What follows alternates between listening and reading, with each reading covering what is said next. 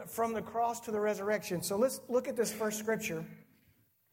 So this is about the cross. Luke 23:33. When they came to the place called the Skull, they crucified him there, along with the criminals, one on his right, the other on his left.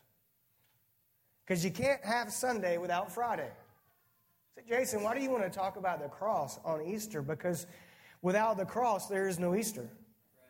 And so you have this idea of Jesus coming to the earth, being born of a virgin, living a sinless life, and then all the way up to the place of the cross. But then Sunday's coming.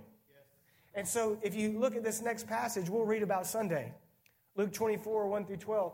On the first day of the week, very early in the morning, the women took the spices they had prepared and went to the tomb. They found the stone rolled away from the tomb, but when they entered, they did not find the body of the Lord Jesus.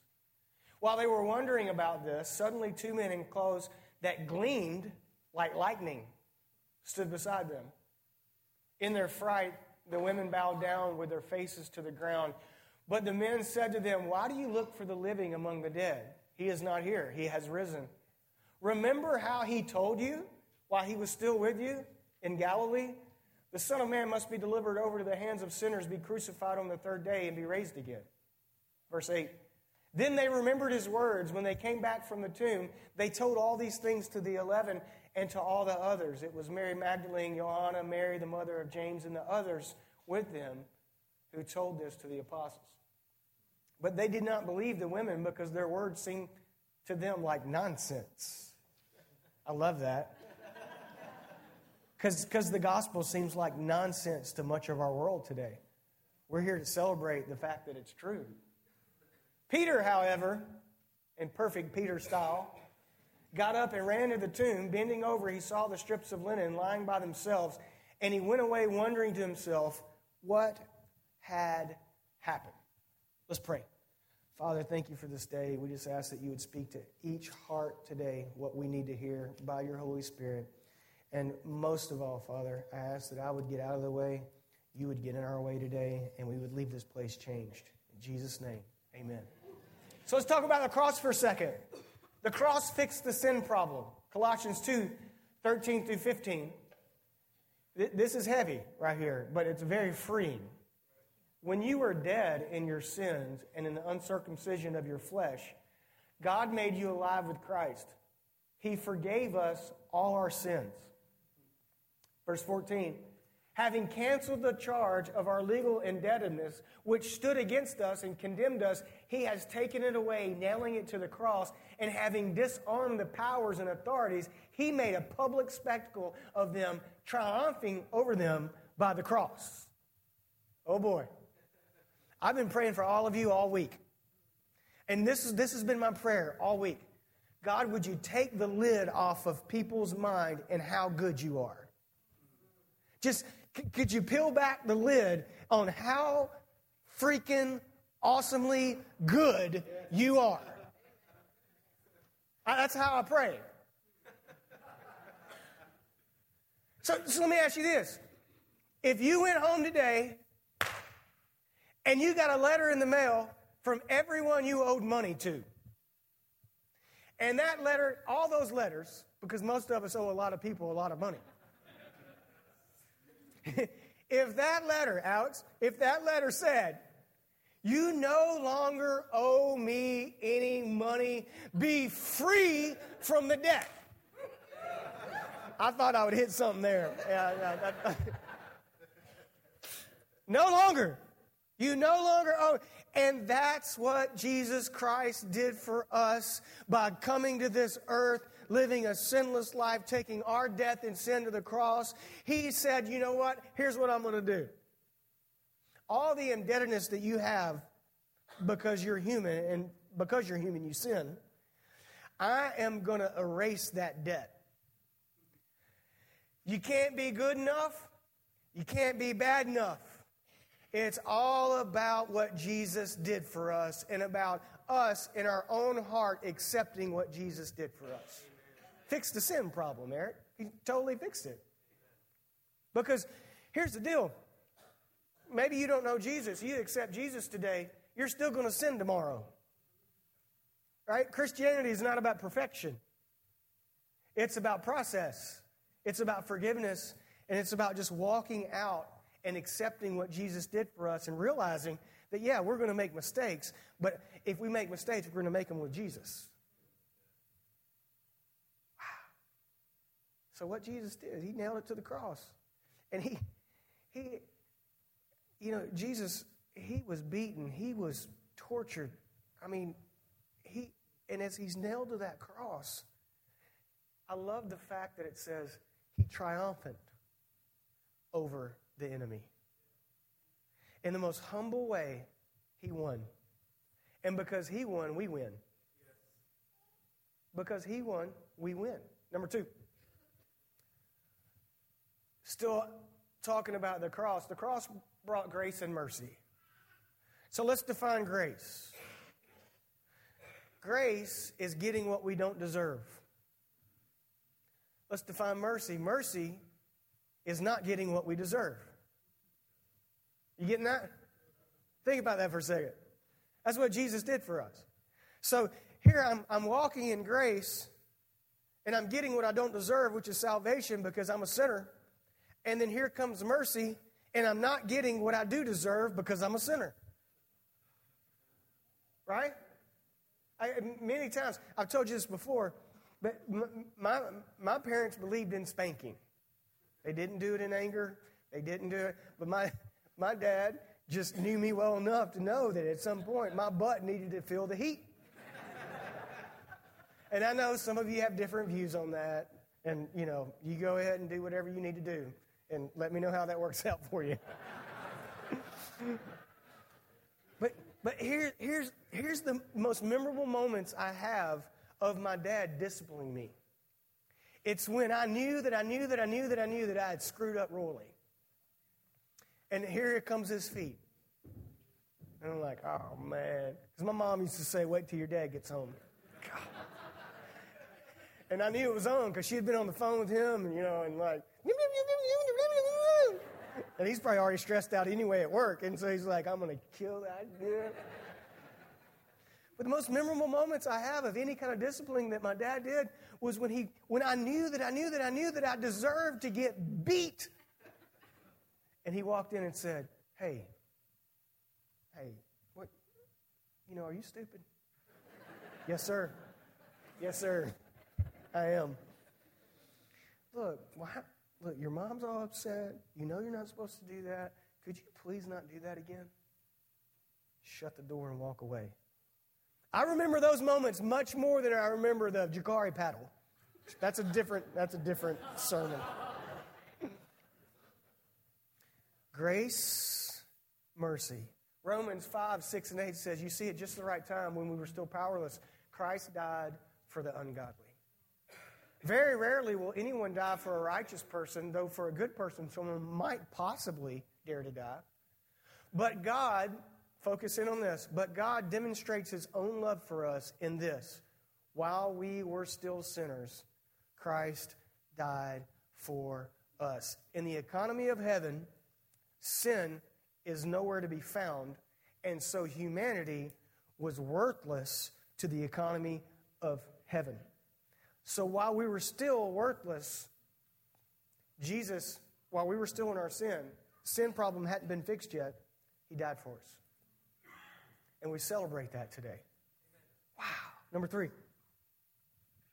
Now, so let's go from Friday to Sunday, from the cross to the resurrection. The resurrection validates truth. I'm going to read this again and listen maybe like you've never heard it before. Luke 24, 1 through 8, on the first day of the week, very early in the morning, the women took the spices they had prepared and went to the tomb. They found the stone rolled away from the tomb, but when they entered, they did not find the body of the Lord Jesus. While they were wondering about this, suddenly 2 men in clothes that gleamed like lightning stood beside them. In their fright, the women bowed down with their faces to the ground, but the men said to them, why do you look for the living among the dead? He's not here. He has risen. Remember how he told you while he was still with you in Galilee, the Son of Man must be delivered over to the hands of the sinners, be crucified, and on the third day be raised again? Then they remembered his words. The resurrection of Jesus Christ validates truth. Now, You may be here today and you say, well, I don't know if it really happened. I don't know if it really happened. I don't know. I don't really understand. I don't, But here at Coastline, we believe the Bible. Okay? So we actually believe this book from beginning to end. And we'll talk with you and pray with you, and we'll talk about a bunch of stuff. But we're not going to argue the fact whether or not we believe the Bible. It's not an allegory. It's not a foo-foo fun book. And if you would read it, you would know that. It's got some really cool stuff in it. Lots of battles and desperate housewives in there. It's true. Read about Joseph. It's got some really cool stuff in there, man. It's truth. And so we're not going to argue. So the resurrection in reference to the Holy Bible validates truth. Because we live in a society where truth is kind of like, it's kind of like monopoly money. Right? You can kind of spend it here and spend it there, but it's not really real. And our children and our universities and even in, unfortunately, some religious things, we're taught that, look, if you're good enough and you believe it's right, then it's right. The resurrection validates truth in our lives. The resurrection validates the fact that, you know what, I may live in a crazy world, but I can tell you this, Jesus stayed in that grave. He came out of the grave, and He's in heaven today making intercession for me. That's truth. See, there is a right and wrong. Oh, really? Jason, you're stressing me out right now. Okay, so you leave here today, and you go to Easter brunch, right? And then you get one of those orange juice drinks that, what is it called? That has champagne in it? Mimosa. And you're having a great time with your family, and you walk off out of that restaurant, and you see an old lady, and she's walking out into the road. And you know that you have time to go get that old lady because there's a Big Mac truck coming, right? There's one coming down the road, and you see the truck, and you see the old lady, and she's oblivious because she had too many mimosas. And you know that you have time to go rescue that lady. What's the right thing to do? Oh, no. But what if you don't feel like rescuing her? Well, what if you, in your heart, you just like, you know what? What's the right thing to do? Right. That's truth. There's a right and wrong, and that's where the Bible draws the line. When Jesus came out of the grave, it validated the truth. And whatever you think about that, you have to work that out with God. But the Bible says that it happened, so it happened. And it validates truth. And one of the most amazing things about truth being validated in your life is it helps you get up on Monday morning and go into life with a kind of an armor, right? Kind of like, you know what? I've got to deal with some nasty people today, and I've got to deal with this, and I've got to deal with that. But I know that I know what I believe is true. And so I can live my life that way. Number 4. The resurrection gives hope. Luke 24, 9 through 12. When they came back from the tomb, they told all these things to the 11 and to all the others. It was Mary Magdalene, Johanna, Mary the mother of James, and the others with them who told this to the apostles. But they did not believe the women because their words seemed to them like nonsense. Peter, however, got up and ran to the tomb. Bending over, he saw the strips of linen lying by themselves, and he went away wondering to himself what had happened. The resurrection brings hope. Think about this for a second. Without the empty tomb, and by the way, it's empty, and so is the cross. Without the empty tomb, without the resurrection, there's not much hope. So let's play this out for a second. Think about it. Here the women go because they're going to go and prepare the body of Jesus. Everybody's in an uproar. They're all hiding out somewhere because they know that they're going to people are looking for them. And so the women go and they find the tomb. There's strips of linen and everything's like, what's going on? So they run back to the disciples, and there's other people hanging out because everybody's scared for their life at this point. The one that they thought was the Messiah, they just watched get murdered. Can you imagine? And so now they're like, hey, the stone's rolled away and there's no body there. And all the guys, which we do a lot when women tell us things that we don't think we should believe, we think it's nonsense.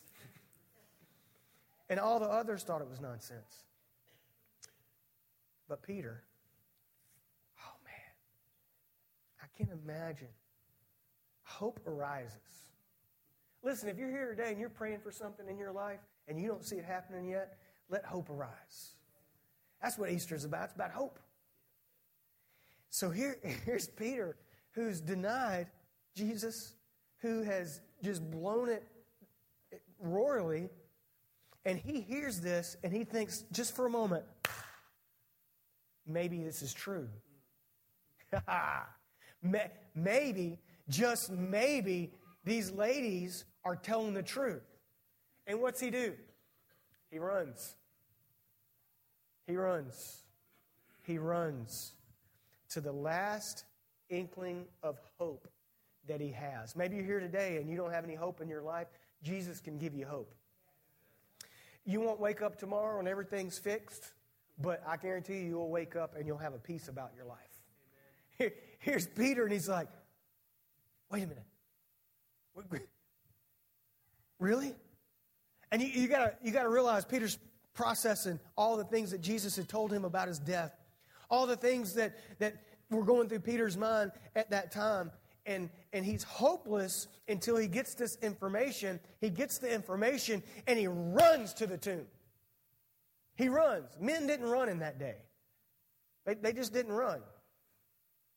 He runs to the tomb. And there he sees hope. Hope springs eternal. Hope comes into the picture. Hope. Hope. Hope is the oxygen of the human soul. Man, you lose hope, it's a sad day. And maybe people have let you down and you don't have much to hope in. Can I tell you today that you can hope in Jesus? Oh man, you can hope in Jesus. And that's what Peter did. Peter takes off, gets to the tomb, and he saw the strips of linen lying by themselves, and he went away wondering to himself what had happened. So, hope is not the same as faith, because at this point, Peter, he's kind of walking this thing out going, did somebody take Jesus? But maybe. See, the beginning of hope is, but maybe. Maybe that child will come around. Maybe this marriage could work. Maybe God could do a miracle in this area of my life. Maybe I can quit being addicted. Hope. And that's what Jesus is all about. That's what Christianity is all. It's a hope. It's hope. Last thing. The resurrection offers a chance for a new start. Luke 24:12. Peter, however, got up and ran to the tomb. Bending over, he saw the strips of linen lying by themselves, and he went away, wondered to himself what had happened. So we just read that, and so going through Peter's mind right there has to be, wait a minute, maybe I didn't blow it so bad that something can break loose here and actually, maybe I can have a new start. So, think about this. 1,800 people on our campus today, probably around there, maybe 2,000, I don't know how many. So you gotta do the math. Do the math. There are many of us that are in this room right now and that will be on this campus today that need a new start. Right. Let's just be honest with one another. You look in the rearview mirror of your life and you might think, man, I've blown it. I've completely blown it. I've burned every bridge. I have ticked everybody that loved me off. I've absolutely blown it. Peter blew it. So if you're here today and you would say, I feel like I've really blown it, last time I checked, you didn't deny Christ 3 times. And last time I checked, like the song that we sang, His love is relentless. I love that. It chases you. It hunts you down. It's ever constant. It doesn't stop. It's unchangeable. It's agape love. And that love today is available for each one of us in this room. Nobody in this room is perfect. You may be here because it's Easter Sunday, but look around. If you look around this room, don't ever think that anybody in this room has it all together. The one thing some of us have figured out is that we are sinners and we need Jesus. Peter got up and ran to the tomb. A new start. A new start. Let's look at this next scripture. 2 Corinthians 5:17. Therefore, if anyone is in Christ, the new creation has come. The old is gone, and the new is here. Praise God for that. Right? I love, one of my friends, yesterday actually, we were here, and he got a new car. And he took me out and showed me the new car. And it smelled so good. You know what I'm talking about? That new car smell. That smell that most of us wish we could have at some point. Right? Like, it just smelled so good. It was refreshing. You go to the car wash, sir, would you like some refreshing? And they offer new car smell. Why do they do that? Because we all love the new car smell. The old is gone and the new has come. A new start. And what Jesus can do for you in your life, spiritually, emotionally, is He can say, hey, I died for you, and I'm offering you a new start today. And I'm telling you, man, if you turn your life over to the Lord, the grass is greener, the sky is bluer, and there's a freshness about your life. And here's the awesome thing. You get a new car, and about a year later, you know, the kids are dropping suckers and French fries down there. And you know what I'm talking about. The new car smell goes away. But the most amazing thing about Christianity, outside of any other religion that you can think about, Christianity is a journey. And any time, any day of the week, you can go back to the Lord, and He can refresh you, and that new spiritual smell comes right back. Never goes away, because He's always there, and He's constant. Would you bow your heads all over this place? If you're here today and you say, Jason, I need a new start in my life. At this moment, right now, I know that I need a fresh start, a new start in my life. And I'm hearing you. You say, Jason, I'm hearing you. I'm hearing that Jesus can do that for me. I need to let Jesus in my life. How do I do that? Well, the Bible's very plain. Salvation is a faith issue. And in your heart, right where you're sitting right now, in your heart, the Bible teaches us that when you confess Jesus Christ as the Messiah, that you're reinstated to a rightful relationship with God. And then the journey begins. Say, how could it be that simple? Well, God made it that simple because He knew us. If that's you and you're here today, you say, Jason, I need a new start in my life. I need a fresh start, and I need a do-over in life. And I know Jesus is the way to do that. And I'm ready to confess that He's the Messiah. If that's you, just raise your hand real quick. Put it right back down. I see your hand, see your hand, see your hand. Thank you. I see your hand. Thanks. Yep, I see it. Raise it and put it right back down. Say, I need a fresh start. That's awesome. Unbelievably awesome. You raised your hand. I want to pray with you. And when we're done praying today, would you just take the time to go out to one of our tents and grab a Bible, grab a devotion? There's people out there that would love to speak with you. But if you raised your hand right there where you're sitting, no one's moving around, no one's looking around, right where you're sitting right now, would you just pray this prayer with me? Father, and even in the overflow room, pray this prayer at this very moment. Father, thank you for loving me. Thank you for chasing me, and thank you that I'm in this chair today. And right now, I realize I need a new start in my life. I'm sick and tired of being sick and tired. And so right now, at this very moment, I'm asking you, God, to forgive me. And I'm confessing in my heart, I believe with all of my heart, Jesus Christ is the Messiah. He was born of a virgin. He lived a sinless life. He took my death and sin to the cross. I believe with all my heart He rose from the grave, and that He's in heaven today making intercession for me. So right now, Lord, I thank You for the cross, and I thank You for the empty tomb, the resurrection, and I receive Your love, Your grace, and Your mercy. In Jesus' name, amen. I love you. All right, what?